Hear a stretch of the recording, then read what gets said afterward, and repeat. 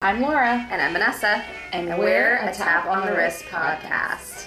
Every week we bring you a new history story with an alcohol twist. The stories you didn't learn from a textbook. In Season 1, we focused on dirty conspiracies, exciting adventures, and alcohol-fueled crimes throughout history.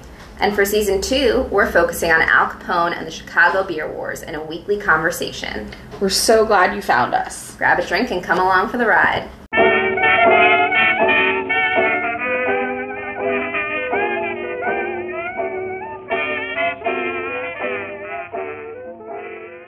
Hello. Hi, I'm Vanessa. And I'm Laura. And welcome to the penultimate... Episode 60. Woo! I'm so excited that I remembered the number. Yeah. No, it's a good one. It's a round number, but I was going to say the penultimate episode of Season 2. Oh, yeah, that's very exciting as well. Yeah, just this and one more episode. It's crazy time. We're almost done with all things Capone. Yep. I'm gonna miss him, but I'm excited to move on to our next topic, which we will be announcing soon. Yes, super soon, probably. But Vanessa and I just have to figure our stuff out. yeah.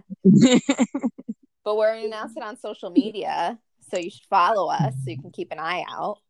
Yes, on Instagram and Twitter, we are at A Tap on the Wrist. And then, you can email us with your ideas of what you'd like to hear us talk about, taponthewristpodcast@gmail.com. But anyway, how's life going? Anything new or exciting? Anything alcohol related? Well, I did. Have you found anything in your walls?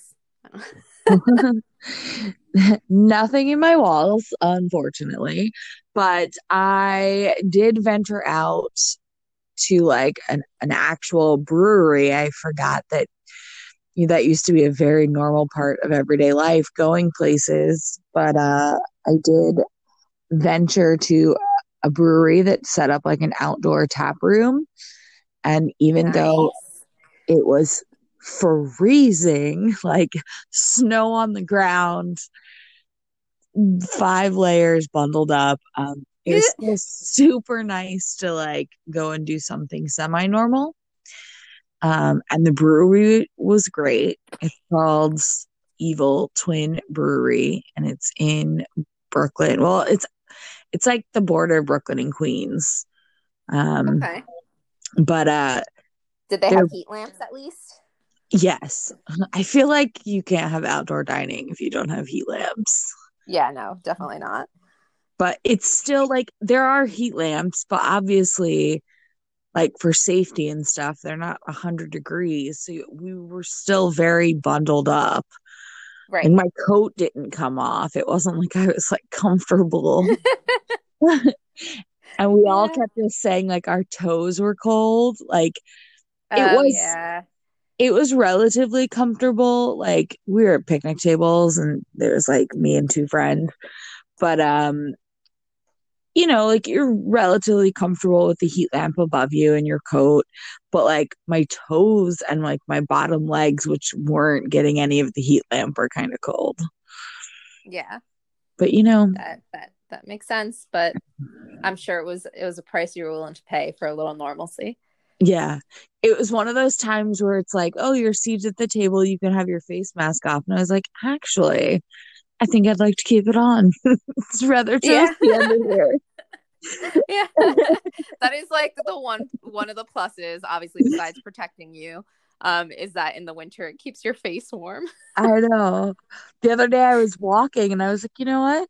Other than the fogging on the glasses, I don't mind the face mask so much. Like people don't know if I'm making weird faces. It's very like makes you more anonymous. Yep. And don't really have to put a ton of makeup on. Yeah, and it keeps you warm. So I mean it's a perk all around in the winter. Yep. Okay, so at this brewery though, like what did you drink? Okay, so this brewery is known for making really great beers, but also kind of having a crazy experimental side to them. So they make a lot of like really funky beers too. And they Ooh. also do really interesting seltzers, like hard seltzers. Uh-huh. Like not just like pineapple or watermelon, but like, cardamom vanilla root beer, like a I am hard seltzer. so here for that. Yeah. I mean, if you've been listening to podcasts, you've probably heard me say that I'm not a huge beer fan. But I did have this one beer that was so ridiculous.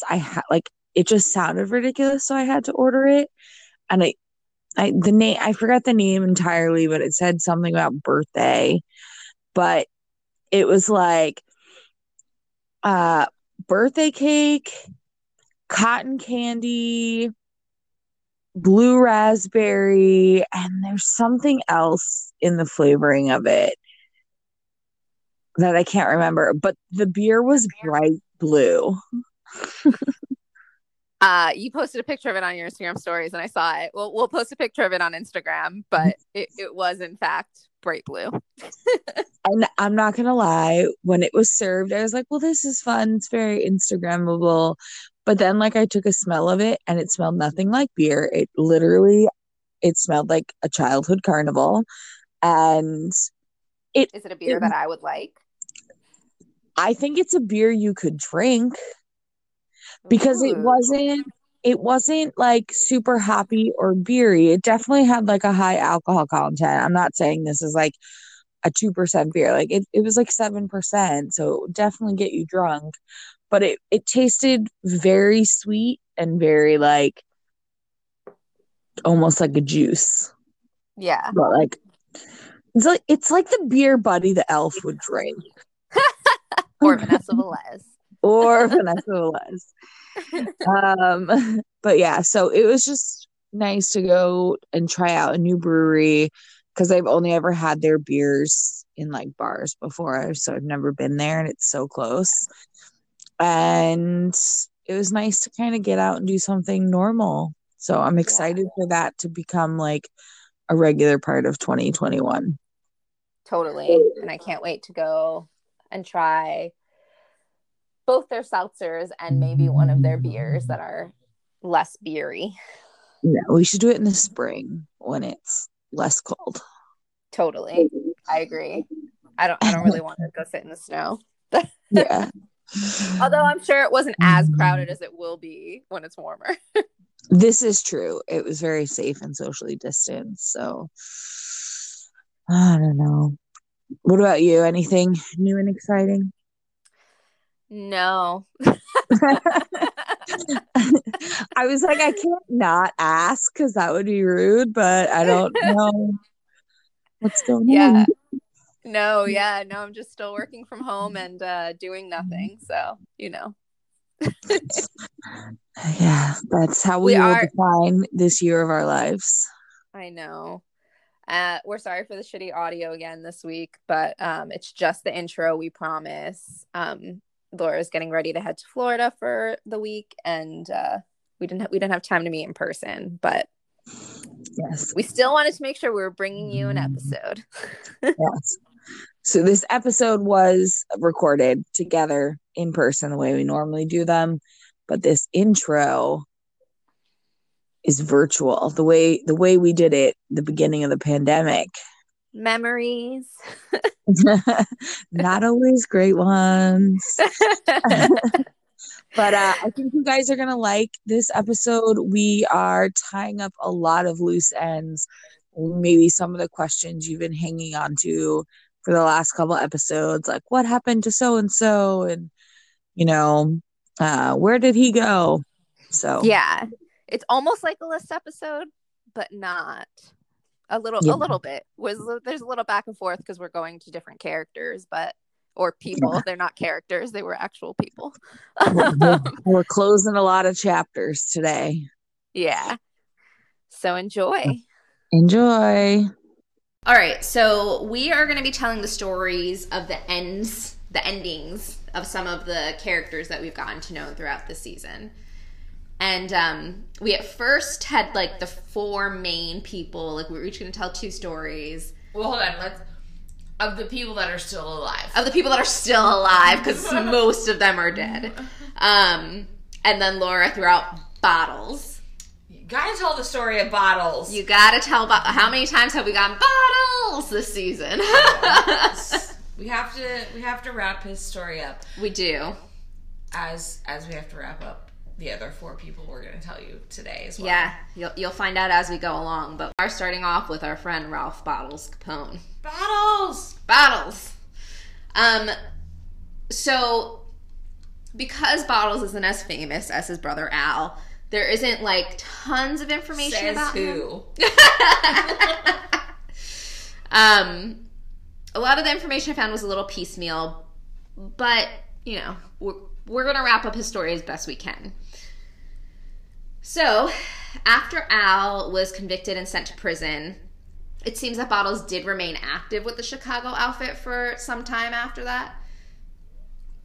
According to the People source, he even hosted several high-level outfit conferences at Capone's home in Palm Island, Florida.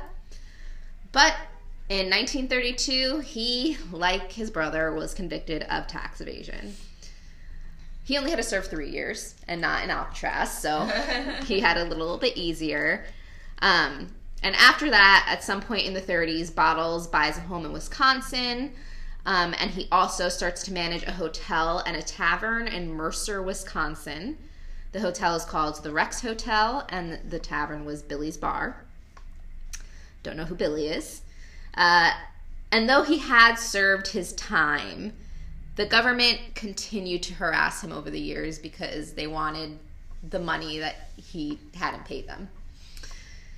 So the government strongly believed that Ralph Capone was still earning money outside of what he was reporting, which was about $3,000. I think it said a year. Was it a year or a month? I think a year at the Rex Hotel, like being the barman at the Rex Hotel and the Billy's Bar. So I guess he also owned a cigarette machine vending company. Again, it was very piecemeal, so I couldn't find like a lot of details.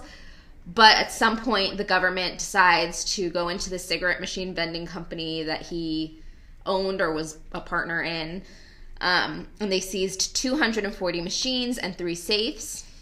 According to my Al Capone Museum, they put these up at auction, and the government netted about $16,000, and that was put to pay off part of the $200,000 or the over $200,000 that Ralph owed them.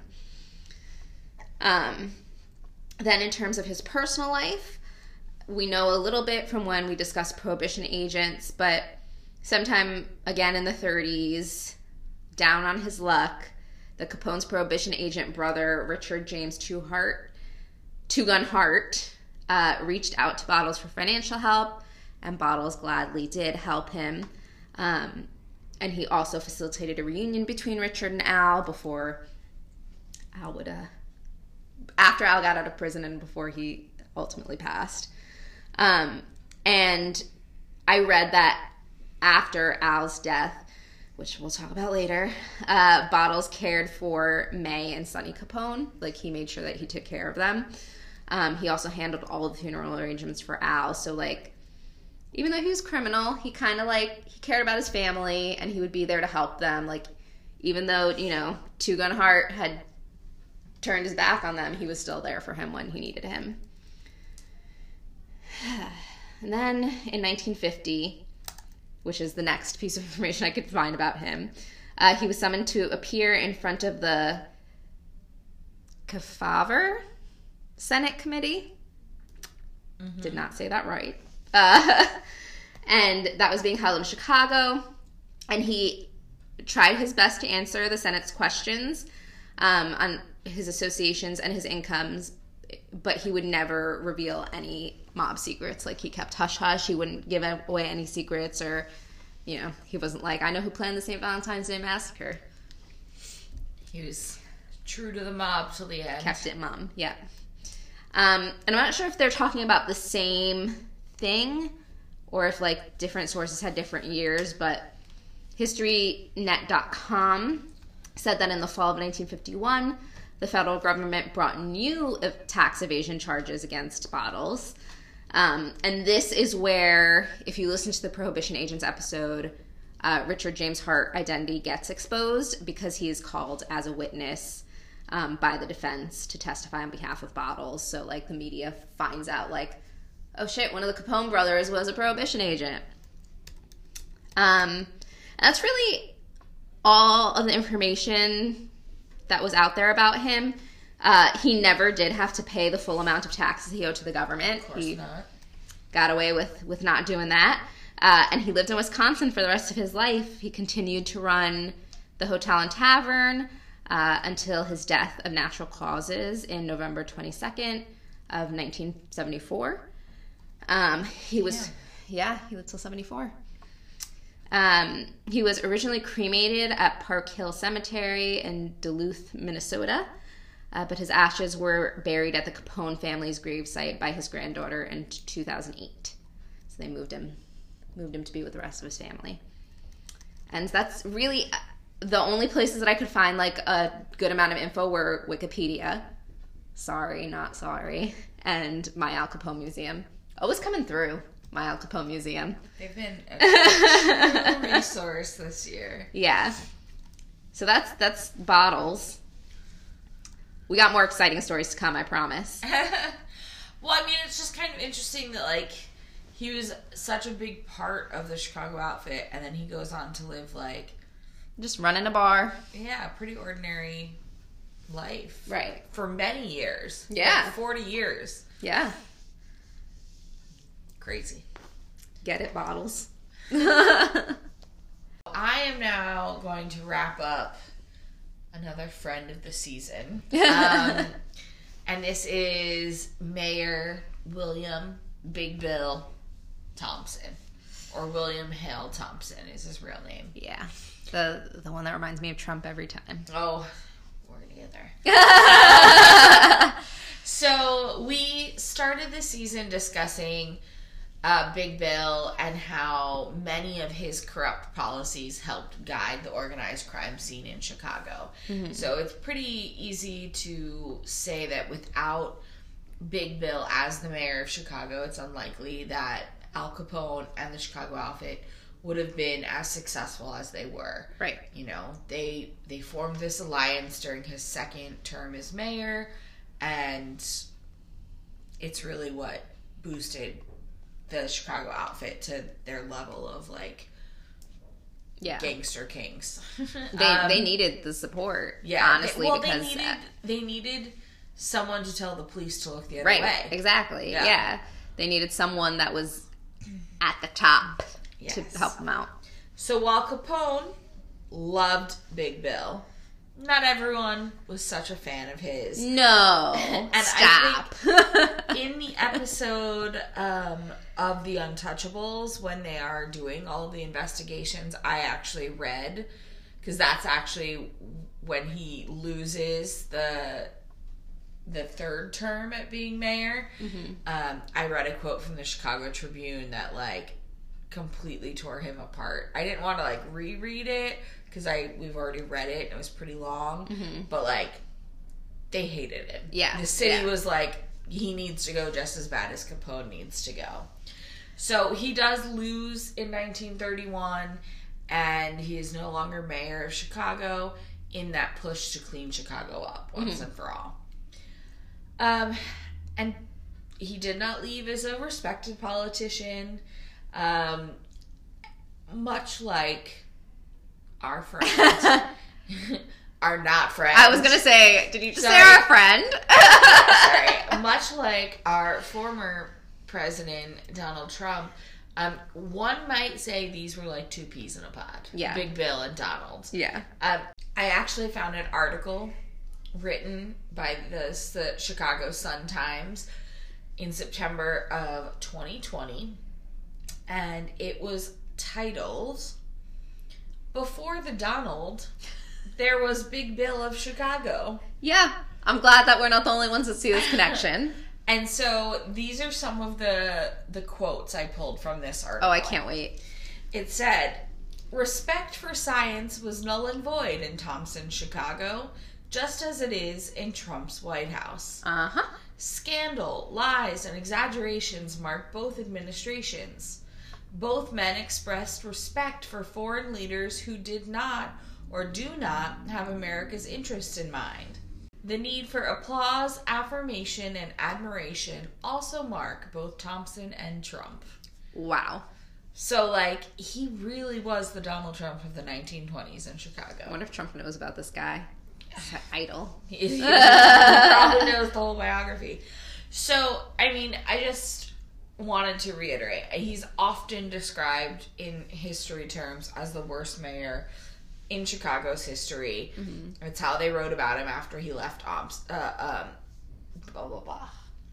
Papers often wrote about him after he left office as Thompson was a demagogue. He fouled the city's reputation, and when he finally left office in 1931, after losing to Anton Cermak, he took the Republican Party with him. And that is fact. William Thompson was the last Republican mayor of Chicago in 1931. Imagine Trump's the last Republican. Well, that's what the article surmises. Will that be what happens to the United States? Yeah. So it's a really interesting article because it makes those comparisons. So in 1931, he is done and out. But his career in politics doesn't end there, or so he thinks. Okay. So in 1936, he actually ran for governor of Illinois. He lost. Good. He secured 3% of the vote. Hot.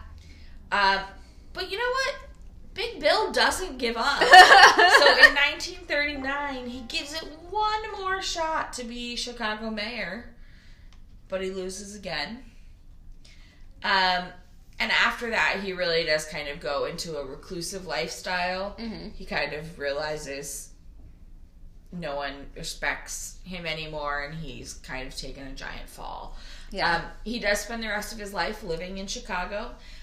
Doesn't have a quote-unquote home. He lived in fancy hotels and would just move around. But not for very long, because he actually dies March 19th of 1944. Okay. He, at the time, was 74, though, because he lived a pretty long life prior to getting into politics. Yeah. At the time, he was living at the Blackstone Hotel in Chicago. He died after suffering a heart attack. It says in an oxygen tank, or an oxygen tent in his hotel.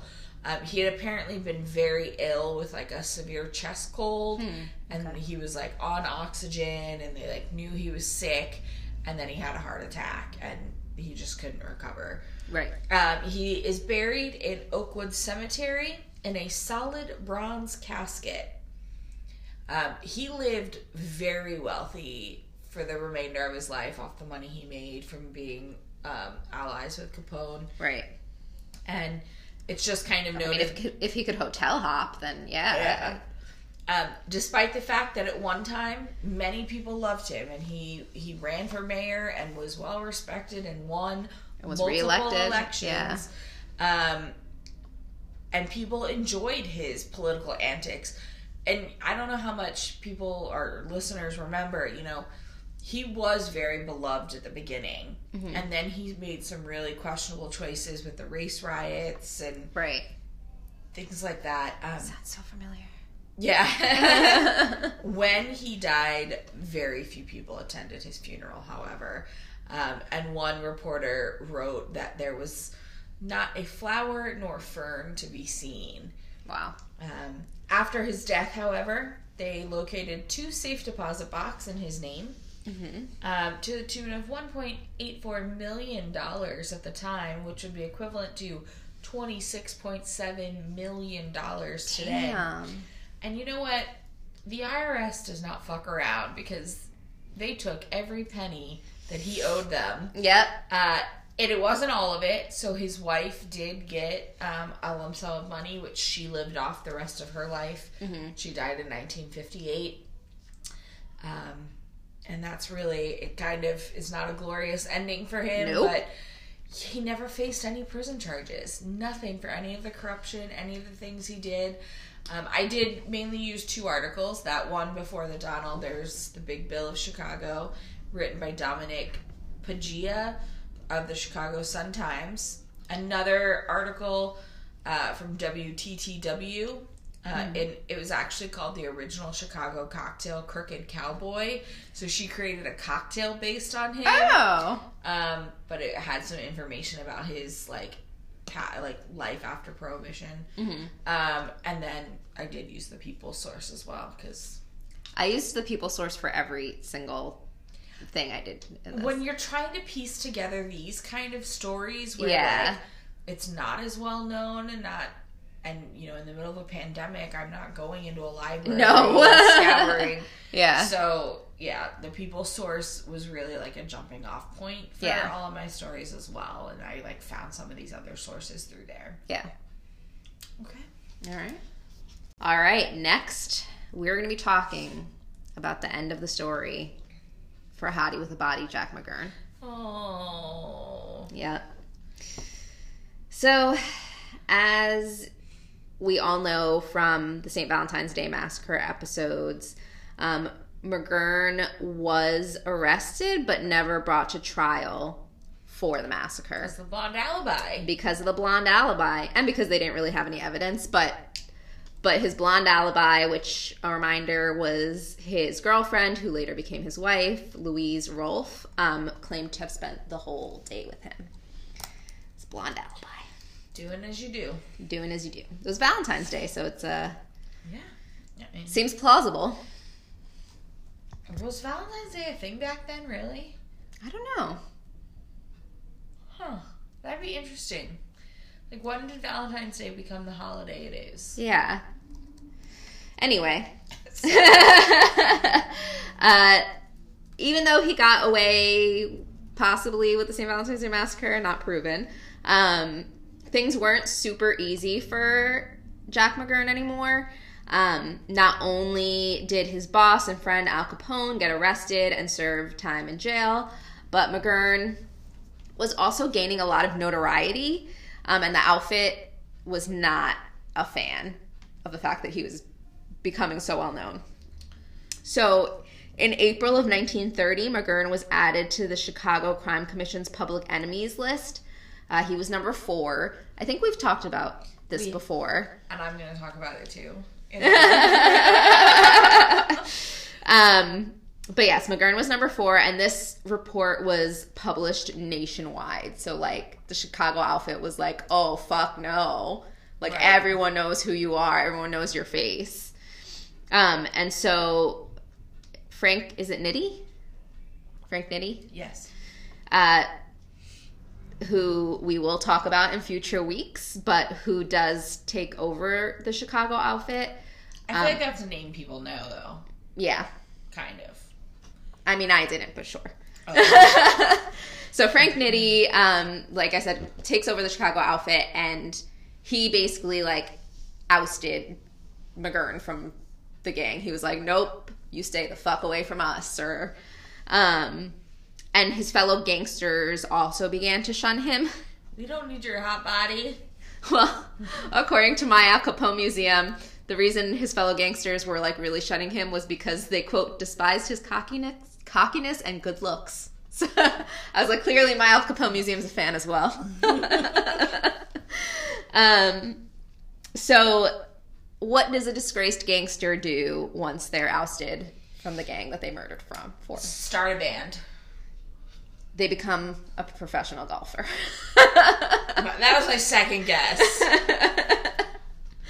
So McGurn was a silent partner in the Evergreen Golf Course, which was located on 91st Street and Western Avenue. It was also a mob hangout, so he began to spend a lot of time there, and apparently was actually very good at golf. Like, he had a gift, was shooting in with golf. So, I mean, you do aim in both. Yeah, you have to be good at, like, hand-eye coordination. I can't believe we just justified it. Oh, man. Another fun fact is that goes with what we were just saying is that there's a rumor that he would keep a machine gun in his golf bag at all times. There was a gangster that did that. Oh, you're right. Golf bags. Yeah. Well, it's rumored he also did that. It's one of the guys that killed. Yes. Now that you're saying it, I remember. Was it Jaime Weiss was killed by golf bags? And McGurn together. Oh, McGurn got his...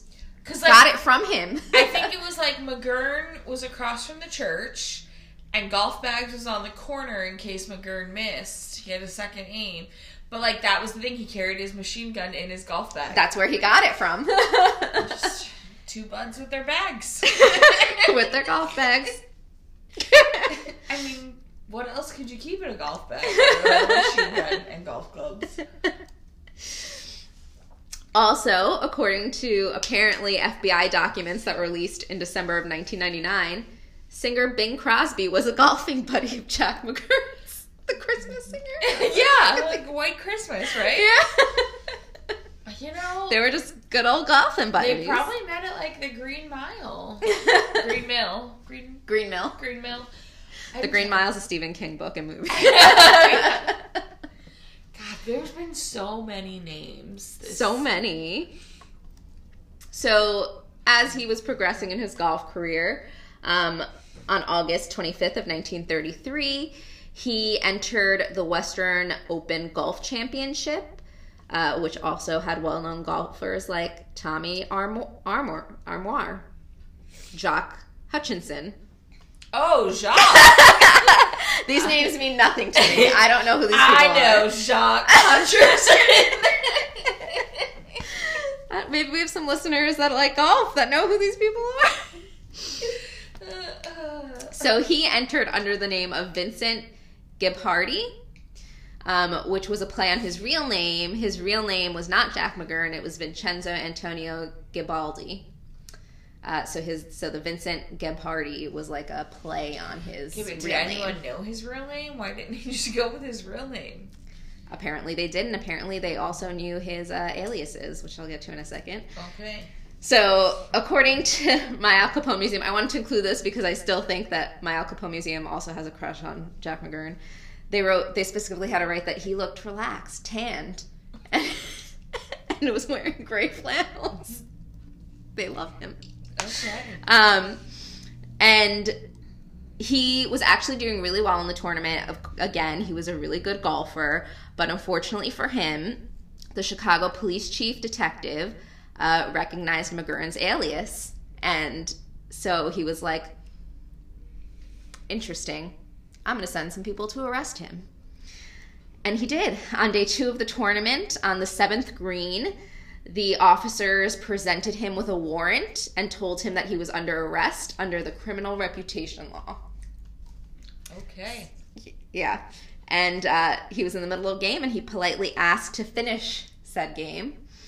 And they let him do that. They were like, yeah, right, you can finish your golf game. But of course he was thrown off, so he did not do well for the rest of the game. No longer relaxed. No, he was not relaxed, and well, I guess he was still tanned, but he went pale. But it completely threw off his game, and he like screwed up, and it effectively ended his golf career. The stupid cops arresting him. God darn it.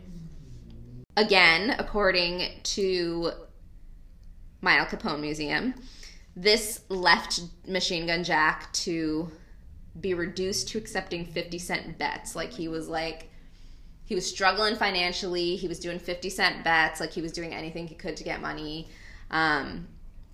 Apparently, he got involved in a few narcotic deals, but nothing that was of consequence. He, like, really wasn't doing well. His golf career was over because of these stupid police officers. And because of all this and like losing his friends and like losing the outfit, he started to turn to alcohol and drinking. They noted that he was chasing after lots of women. He apparently liked blondes, even though he was married.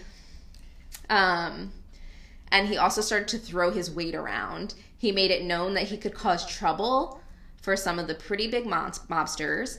It's rumored that he actually threatened Nitti directly. if he didn't allow McGurn to get back into the rackets in the game. Like, he was like, I'm going to expose you all. Which is probably... not the way to go? No, yeah, probably a mistake. I don't know about you. I'm not, threatening a mob boss. No, doesn't seem smart. So now we're going to jump forward a little bit to February 15th of 1936. Jack McGurn is 33 years old, our age. Okay. And let's take note of the date. It is one day after the 7th anniversary of the St. Valentine's Day Massacre. Okay. So McGurn wakes up. He decides he's going to go bowling with two of his friends. So, that's a good plan. Yep, he goes to a second floor alley on Milwaukee Avenue in northern Chicago. It's believed that when McGurn went to pick up the score sheet, because I was like, what's this? Oh, it's not electronic back then. So he went to get the score sheet, and the bowling alley's owner handed him a Valentine's Day card. So I guess that by 36, Valentine's Day was a thing because they had Valentine's No, Day. yeah, it's real old. Yeah. I looked it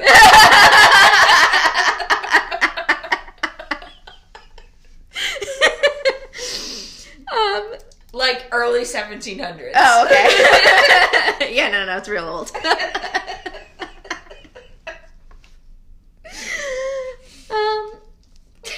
So he gets this Valentine's Day card.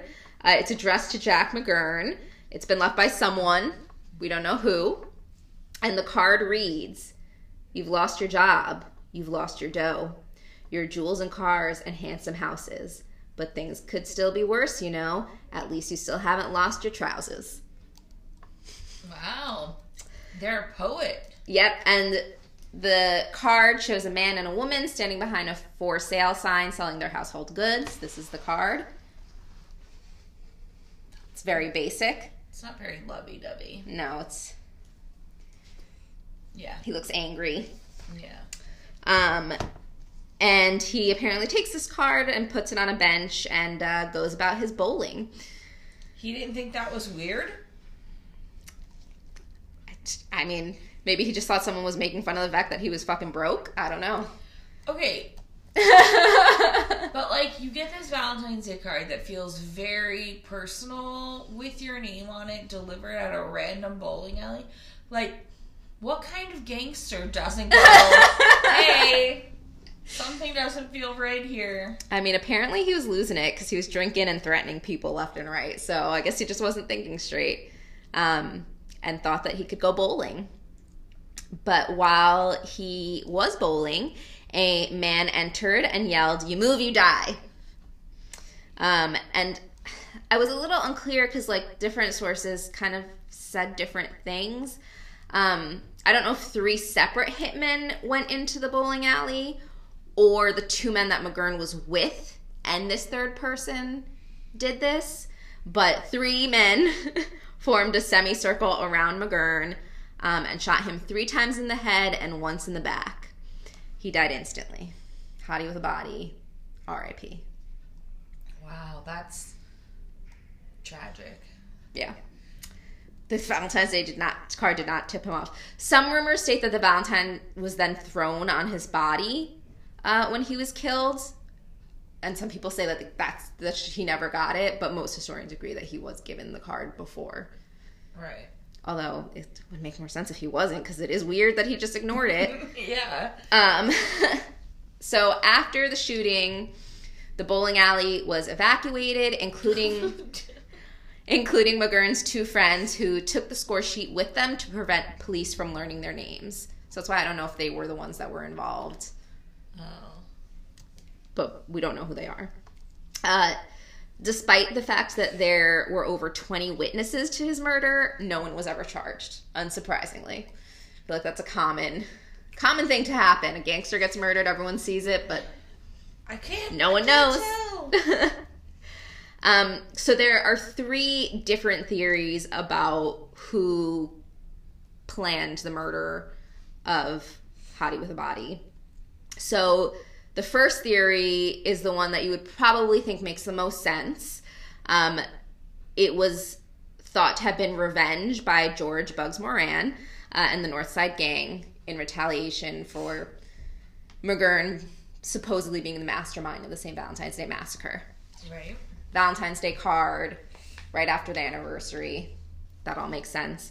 Another theory that's also related to the St. Valentine's Day Massacre is that McGurn was killed by James Gusenberg, who was the brother of Frank and Peter Gusenberg, who we know are two of the victims of the St. Valentine's Day Massacre.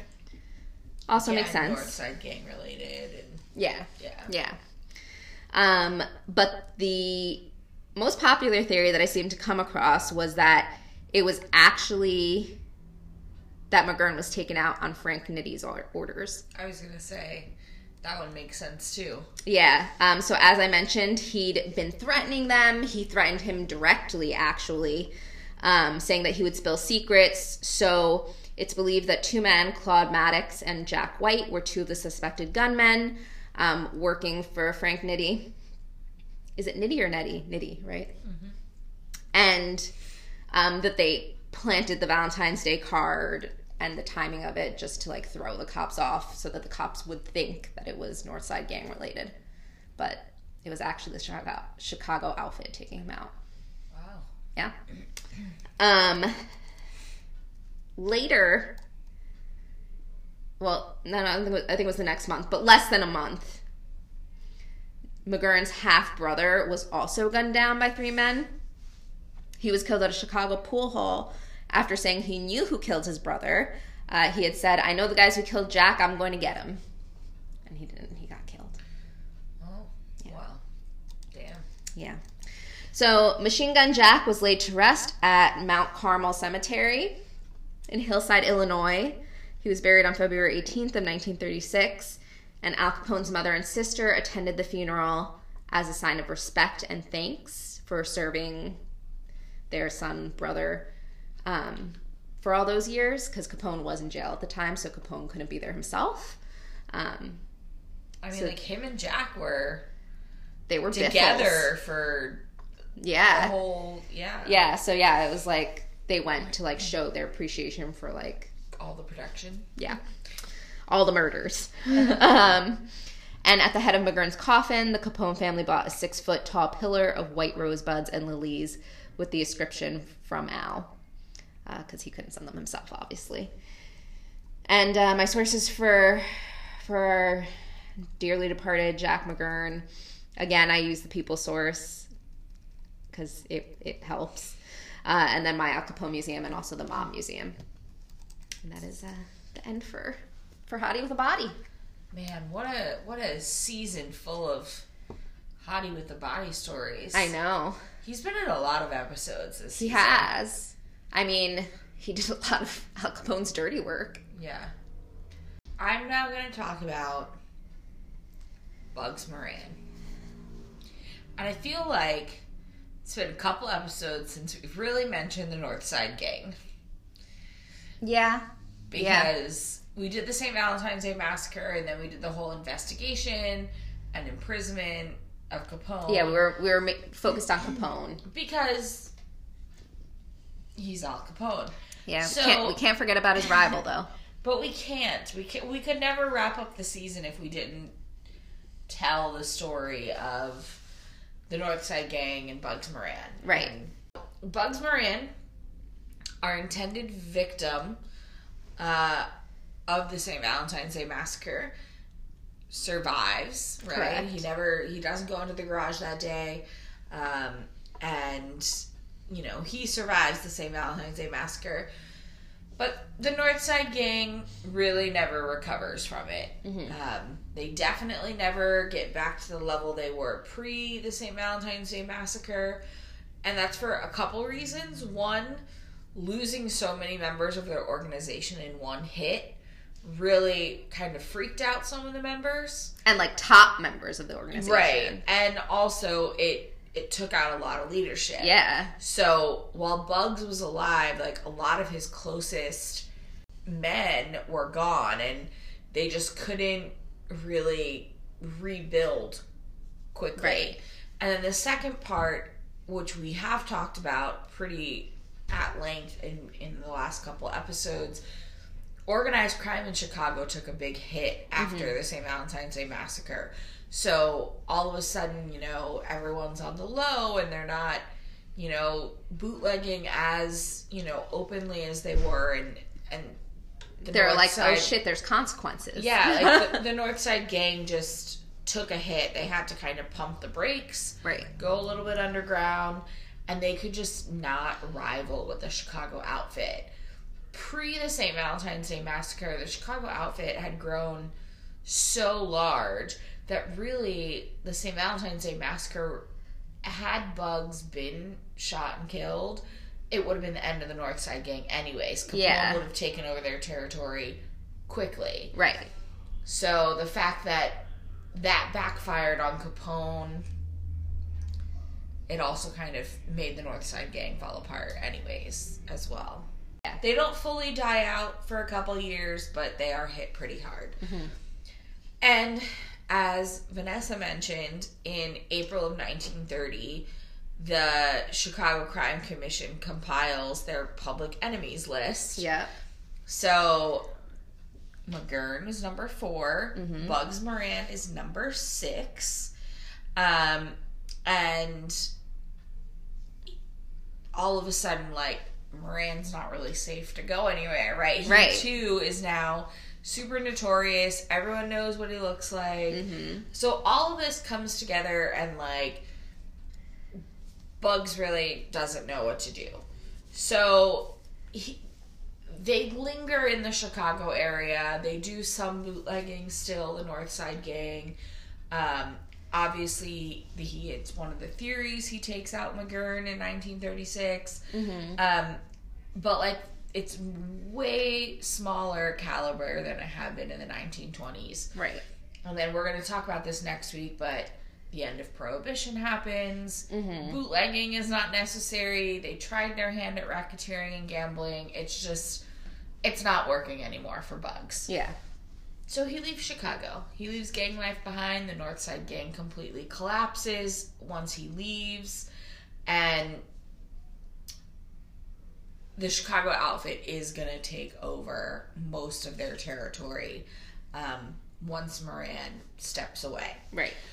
So as Moran leaves Chicago and the Northside Gang, he's not really done with the criminal lifestyle. Okay. Once a criminal, always a criminal. You know, just kidding. I'm sure there are people that have recovered. When we've talked about Bugs Moran before, and he was very erratic. You know, he would take his machine gun and just start firing it, and like from his car down a street. Yeah, like he was showy, like Capone. He liked the adrenaline rush of crime. I think, and so he reverts to those earlier gangster ways. He gets very involved in petty crimes, such as mail fraud and bank robberies, is what interesting they say. Okay. Yes. And then I did read somewhere, it was very interesting, he always kind of feared for his life, and mainly he was afraid of Capone seeking revenge for not killing him during the St. Valentine's Day Massacre. And so I read it in one source that in his new neighborhood, Moran's neighbors would notice that if Bugs was driving, he would pull into a parking space after rounding a corner until the cars that were behind him had passed before continuing, because he was so paranoid that he was constantly being followed and like people were going to take a hit out on him. Interesting. So he was paranoid for the rest of his life? Yeah, he just kind of like never got over that fear that someone from the outfit was still going to attempt a hit. On April 30th of 1939, so jumping forward a little bit, Moran is convicted of conspiracy to cash American Express cashier's checks. The total of $62,000. He was arrested because it's not very clear if they were stolen checks or fraudulent checks, but whatever the case was, he shouldn't have had them, and he shouldn't have been cashing them, and he was. Yeah. And so he was arrested. He goes to like his first trial, and they tell him that there's going to be a trial, but he can get out on bond. Mm-hmm. He posts bond, and instead of waiting for his court date, he flees. Okay. Of course. Bugs. So he is then recaptured by the police, mm-hmm. and he actually serves over 5 years in jail for the cashier's checks. Okay. Released on December 21st of 1944. I mean, surprising he wasn't put away for worse crimes, but sure. Okay. Yes. So 5 years in prison in the early 40s. Then he is released in 1944, the end of 1944, and he picks up his petty crime lifestyle once again. Just can't stop. Can't stop. At this point, believe it or not, Bugs Moran is penniless. And people don't know how and or why he has no money. Because it's noted that he was one of the richest gangsters in Chicago during Prohibition. Right. And we're a mere 10 to 15 years post his time in Chicago. And it's gone. Penniless. He had nothing. Wow. I want to know where the money went. Yeah.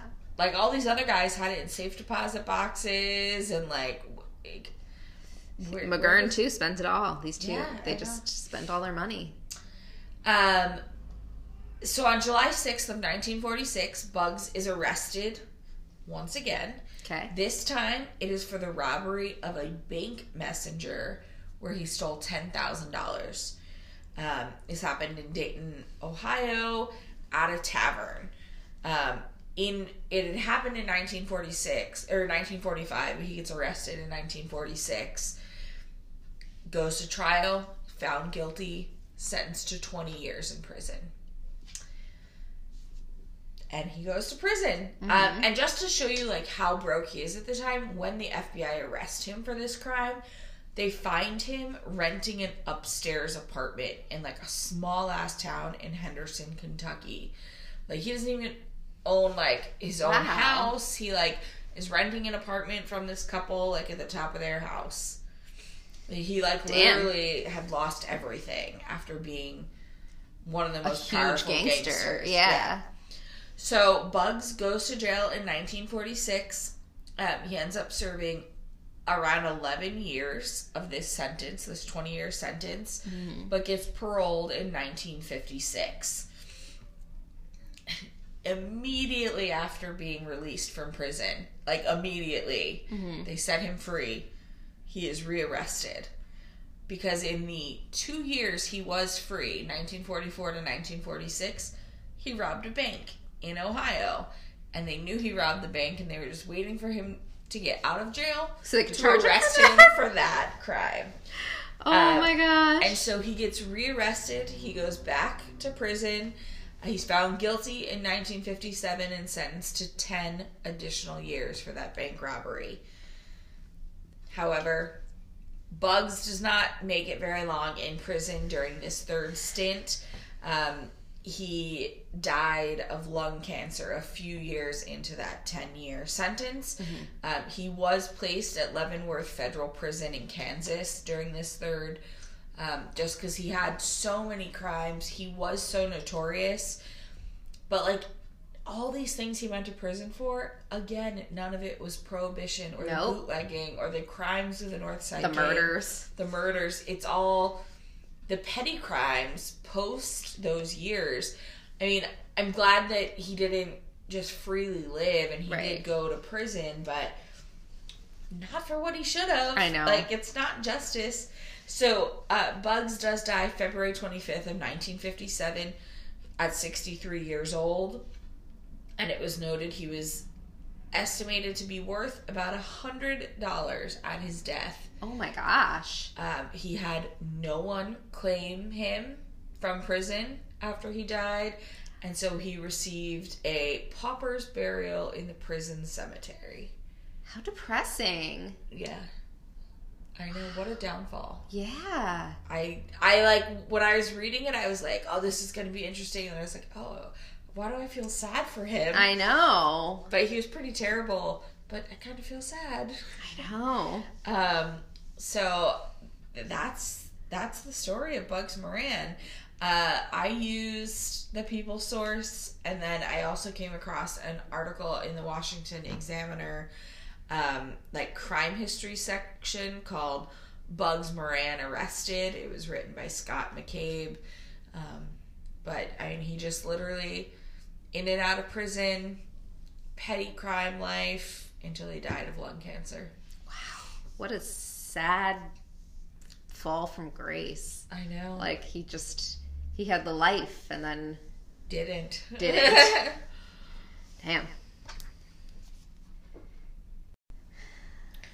All right. We've come to the end. The end of Mr. Capone. Vanessa just handed me a tissue. And I know it's because I needed to blow my nose, but I like to think maybe because this story is going to be sad. It is similar to Bugs, where, like, obviously both Capone and Bugs were, like, kind of horrible people, and they were responsible for a lot of deaths, but it kind of feels sad for him. Yeah. It is a sad and feeble ending to America's most well-known gangster. So we left off with Capone having both his health and his mind failing due to syphilis. As I said in that episode, he had been paroled from the Federal Correctional Institution at Terminal Island on November 16th of 1939. After that, Capone was referred to Johns Hopkins Hospital in Baltimore for treatment for, I think it's paresis. I'm not saying that right. It's inflammation of the brain that is caused by the later stages of syphilis.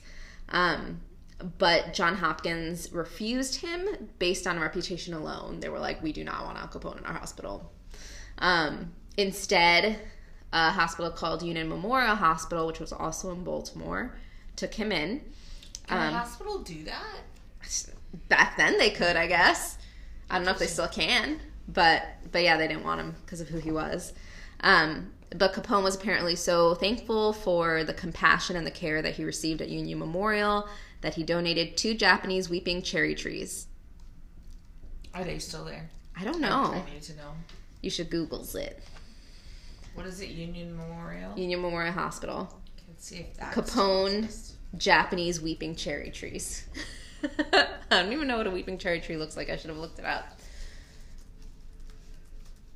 Okay, let's see. Yeah, well, 2014 it was still there. I mean, if it's still, it looks like it's still on the website, right? Capone's cherry tree. They're pretty. Yeah, they are pretty. They're like Japanese cherry blossoms. Yeah, it reminds me of like the DC cherry blossoms. They're very pretty. And he gave them as a thank you for the care that they gave him. But less than a year later, on March 20th, 1940, Capone left for Palm Island, Florida, where he would live out the rest of his life. In 1942, so jumping a couple years after that. Hold on. I'm sorry. Okay. I don't mean to rain on your parade, but on this website, the information they have posted about his time at this hospital has to be included. What does it say? At Union Memorial, Capone was allowed to take over the whole 5th floor. Obsessed that foes would try to poison him, Capone brought a food taster during his 5-week hospital stay. His entourage also included bodyguards, his barber, a masseur, and various family members. He was still living that high life. What website is this? The hospital's website. Oh. He couldn't stop living that high life. I'm sorry. It's welcometobaltimorehun.com. But it's about the cherry trees at the hospital. But then they had that, and I was scanning it, and I was like, "Are you kidding me? This is crazy." It just goes to show you how ridiculous he was. I know. Had to have his barber and masseur. That's what I need when I'm in the hospital. So, like I said, he does, after a short few weeks, go to Florida. 1942, penicillin begins to become mass-produced in America. Capone, actually becomes one of the first American patients to be treated with it. Still somehow has influence. And the penicillin does slow the progression of the syphilis, but at this point it was too late. So while it slowed it, it didn't cure it, and it obviously could not reverse any of the damage that had already been done to his brain. At this point, it's noted that Capone begins to hallucinate, and he also begins to suffer from seizures. While living in Florida, Capone would regularly visit Dade County Medical Society, and unbeknownst to him, the FBI apparently planted agents there to watch him. Like, I don't know if they didn't believe that he was really sick, and they were like, we got to keep an eye on Capone. One of the agents reported back that Capone was babbling gibberish in a slight Italian accent. They also said, quote, he has become quite obese. He is, of course, shielded from the outside world by May. And that is true. Apparently during this time, May, like, really tried to keep his life super quiet. He was apparently pretty irritable, though it was noted that he was still very sweet around children. But he liked to fish, but wouldn't really go out. If he did, it was to like occasional trips to the drugstore. She really tried to like shelter him. And as she did this, he would be at home and he basically like lived in his pajamas, which like same Capone during quarantine. So he would often be seen walking around in his pajamas. Again, he suffered from a lot of hallucinations, and these delusions like started to increase. They became more frequent. So one thing that he did was he was on an ongoing quest to find his long buried treasure. He claims that somewhere on the property he had buried treasure, and he spent all day in his pajamas looking for it all the time. Never found it. No one ever found it. So they still haven't found it, right? Like that's a big... No. So either he was delusional and like making this up, or he hid it real well. Yeah. And then another delusion he had was he would often have conversations, like full conversations with long dead friends. And his family just would like play into it. Like he'd just sit there and talk to Jack McGurn. Oh no. So sad. Johnny Torrio. Yeah. Oh, sitting there reminiscing with Torrio. Also in 1946, his physician and a Baltimore psychiatrist examined Capone, and they concluded that he had the mentality of a 12-year-old child. Oh, wow. Yeah, he had mentally declined. So he had the mentality of a 12-year-old child. This was also noted by the FBI.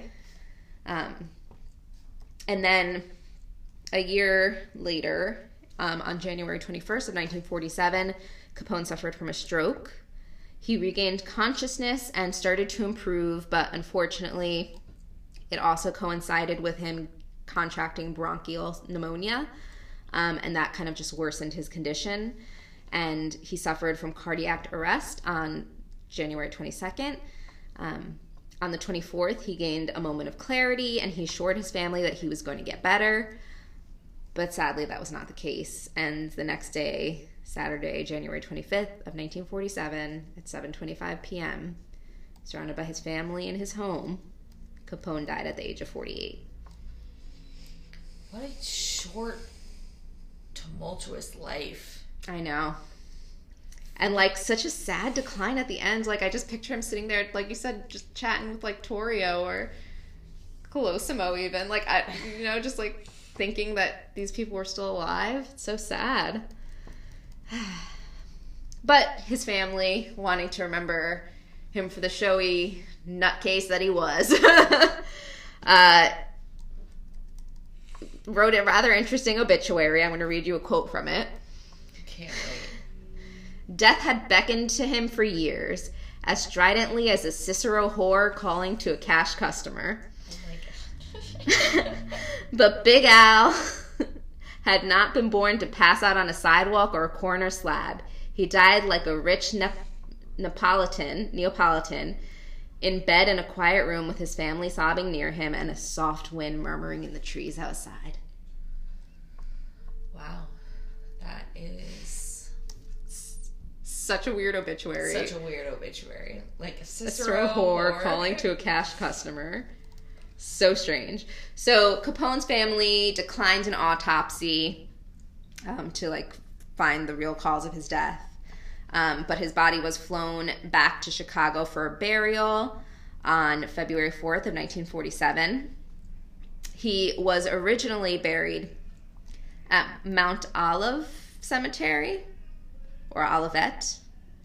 But in 1950, his remains, along with those of his father, Gabriel, and his brother, Salvatore, were moved to Mount Carmel Cemetery in Hillside, Illinois, which is also the same cemetery Jack McGurn was buried in.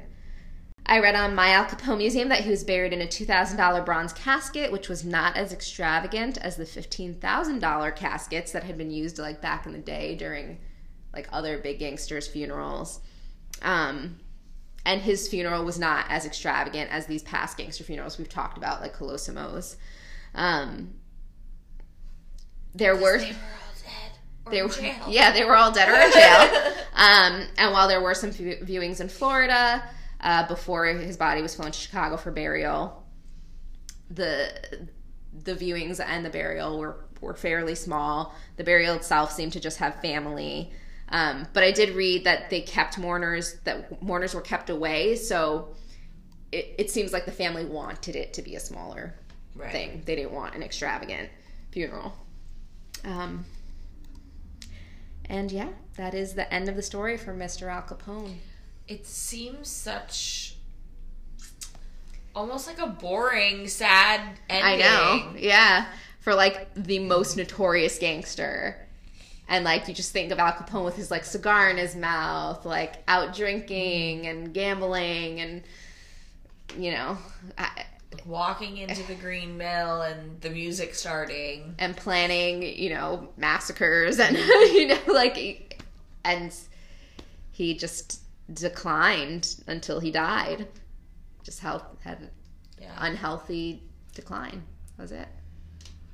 But while this is the end of the story for Al Capone, it is not the end of the story for the Chicago outfit, which we've talked about. Shouldn't be a surprise to you guys. We've talked about it in this episode. They keep going. They keep going, and we are going to delve into what becomes of the Chicago outfit next week. Yes, it's going to be great, guys. And then it's the end of the season. Yeah. This is the penultimate episode. Yeah. We just did the penultimate. Wow. It's crazy. We are so close. Quick update on the cherry trees. Okay. Oh, and I have to give my sources too, but cherry trees first. They actually removed one in the early 1950s to construct a new wing of the hospital. Okay. And then in February of 2010, the other tree split in half after a heavy snowfall. Oh no. And from the branch that fell, they crafted several bowls, trinket boxes, wine stoppers, and pens that they then auctioned as a fundraiser for the hospital. However, there are still cherry trees on the campus that were cultivated from like pieces of the original, so they still claim they have Capone's cherry trees. But it's not the two original. I love how fascinated you were by the cherry trees. That was like your main takeaway. No, I took many things away. But I found this source that had way more information about cherry trees than I expected. I just want to see a picture of them. Yeah. But speaking of sources, my sources for this were, of course, like I said, Wikipedia. I used it for all of the things. And I also used an article called How Did Al Capone Die? Inside the Legendary Chicago Mobster's Last Years by Margot Margaritoff, sure, from allthat'sinteresting.com, which is a really fascinating article. And I, of course, dabbled in my Al Capone Museum as well.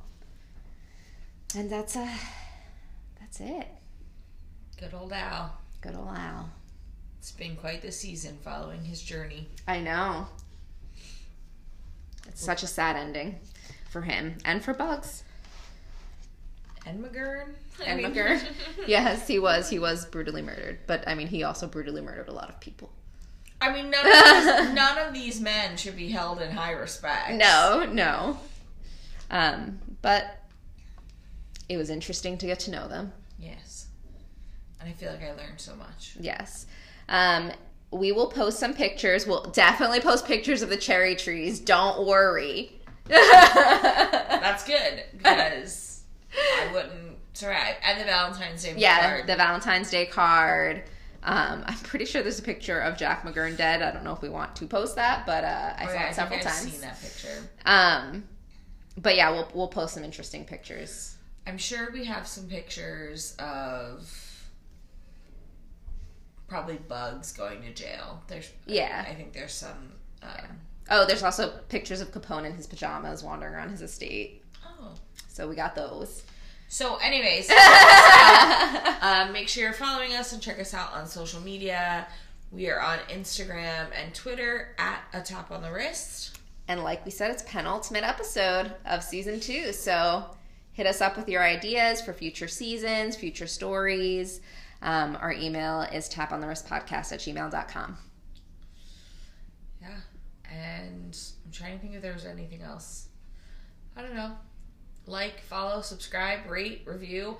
Do all the things. Do all of the things. All of them. All right. Cheers, guys. Cheers.